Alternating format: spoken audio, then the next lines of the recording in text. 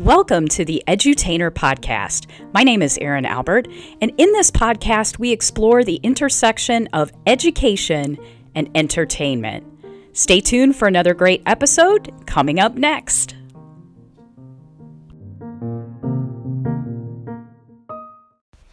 Hey everybody, it's Erin Albert. It is Wednesday, August 5th, and I am not going to lie, I record my podcast usually the night before they go live, and tonight on August 4th, I am cramming for a self-funded insurance, healthcare, medical course that I have to take a test on for the next 2 days. So I have to take a written test tomorrow, and then Thursday I get to do an oral presentation, both on financial and clinical information. Super fun times. It kind of reminds me of law school, except it's not as much fun because it involves math. So there you go. I'm just keeping it real. Anyway, I wanted to give a shout out because today is the last official Wednesday chapter reading of the new Pharmacist for 46 Doses of Advice. Summer is over, my friends, for the most part.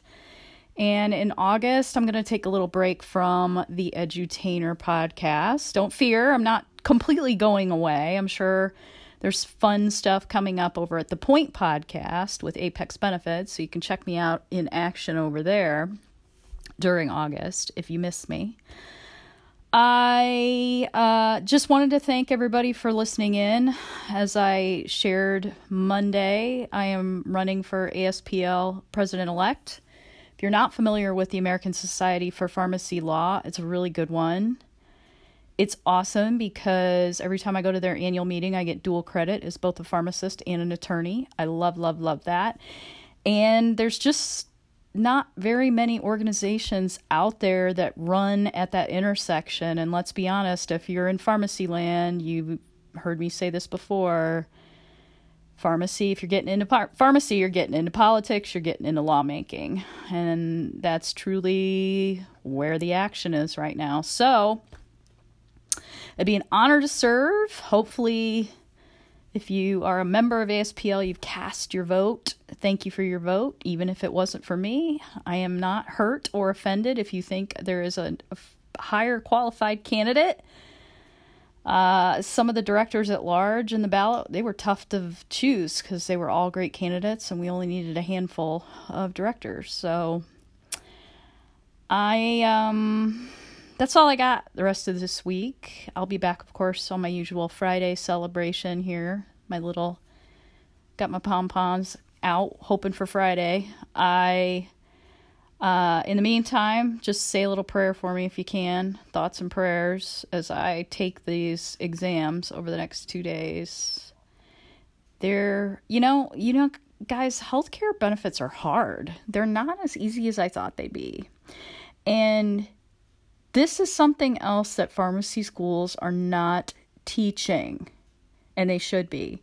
Because I've said it, I've ranted here before about this. If you can't figure out how to pay for those therapies for that patient, they're not going to get that therapy, period. And I think right now, with the climate of the world being what it is, this is another way pharmacists can demonstrate value, and yet I don't think the schools are talking about it. So I'm going to step off my soapbox right now. I'm going to go back to hitting the books and studying. You can tell I needed a break podcasting to avoid studying.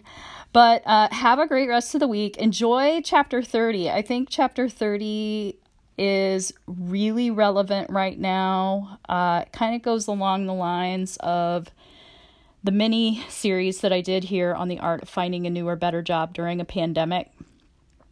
So relevant right now as millions of Americans are still on the job hunt post-COVID. I know there's businesses still shutting down. My favorite tea spot here in Indianapolis is closing. Boo-hoo. But I made a reservation. I'm going to go say a last hurrah to it very soon in August. But enjoy chapter 30. And if anything stuck with you during the Wednesday reading series, shoot me a message. I'd like to hear from you. What helped? What didn't help? What else would you like me to do in season 3? Again, I'm still planning ahead for season 3. Got a few tricks up my sleeve for that one.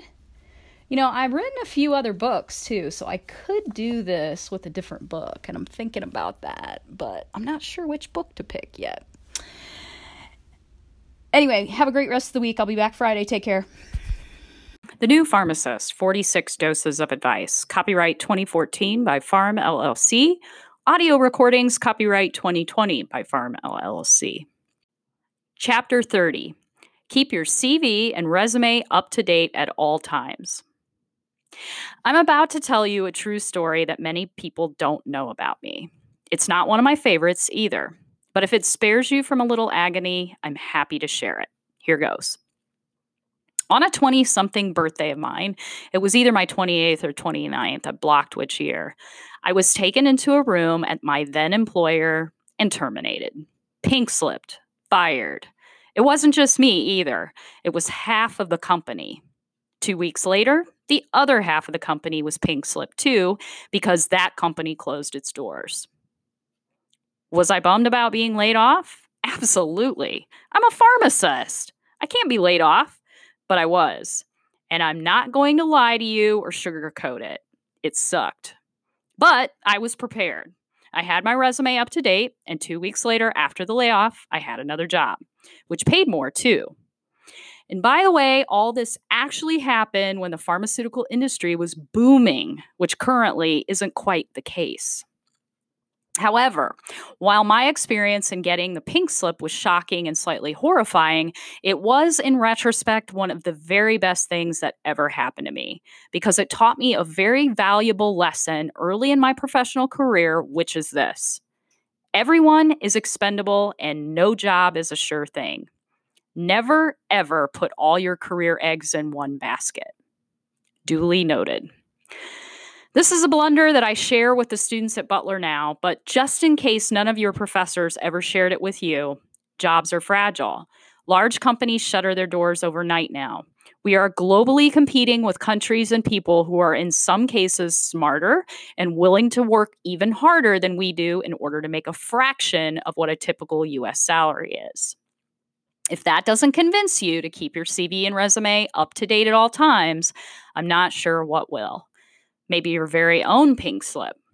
But I sincerely hope that you never, ever have to go through that process as I did, especially on your birthday.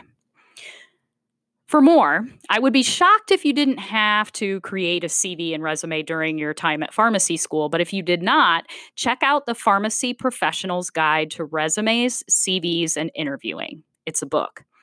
Then write both a CV and a resume. Try to keep your resume to one page, especially early in your career. The CV is where you can go warehouse more detailed information like your publications, your speaking gigs, etc.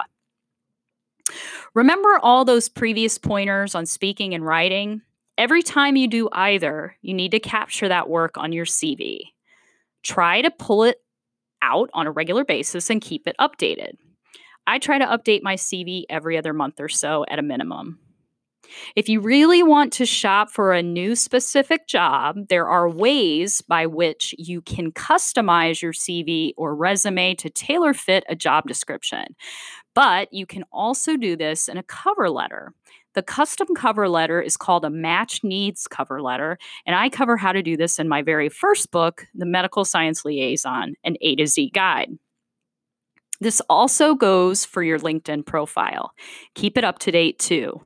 Use SlideShare or slideshare.net to upload sample slides from your presentations and then embed them on your local LinkedIn site if the material is yours and your employer is okay with sharing the information publicly. Thanks for listening to another chapter and episode of The Edutainer. This summer, every Wednesday, we're rolling out a new chapter from The New Pharmacist, 46 Doses of Advice, a book written by yours truly. We hope you tune in every Wednesday to The Edutainer this summer to hear a chapter. And in the meantime, feel free to send your comments and feedback to me directly at Erin L. Albert over at Twitter or Erin Albert at Instagram. Until next time, stay safe, and thanks for listening.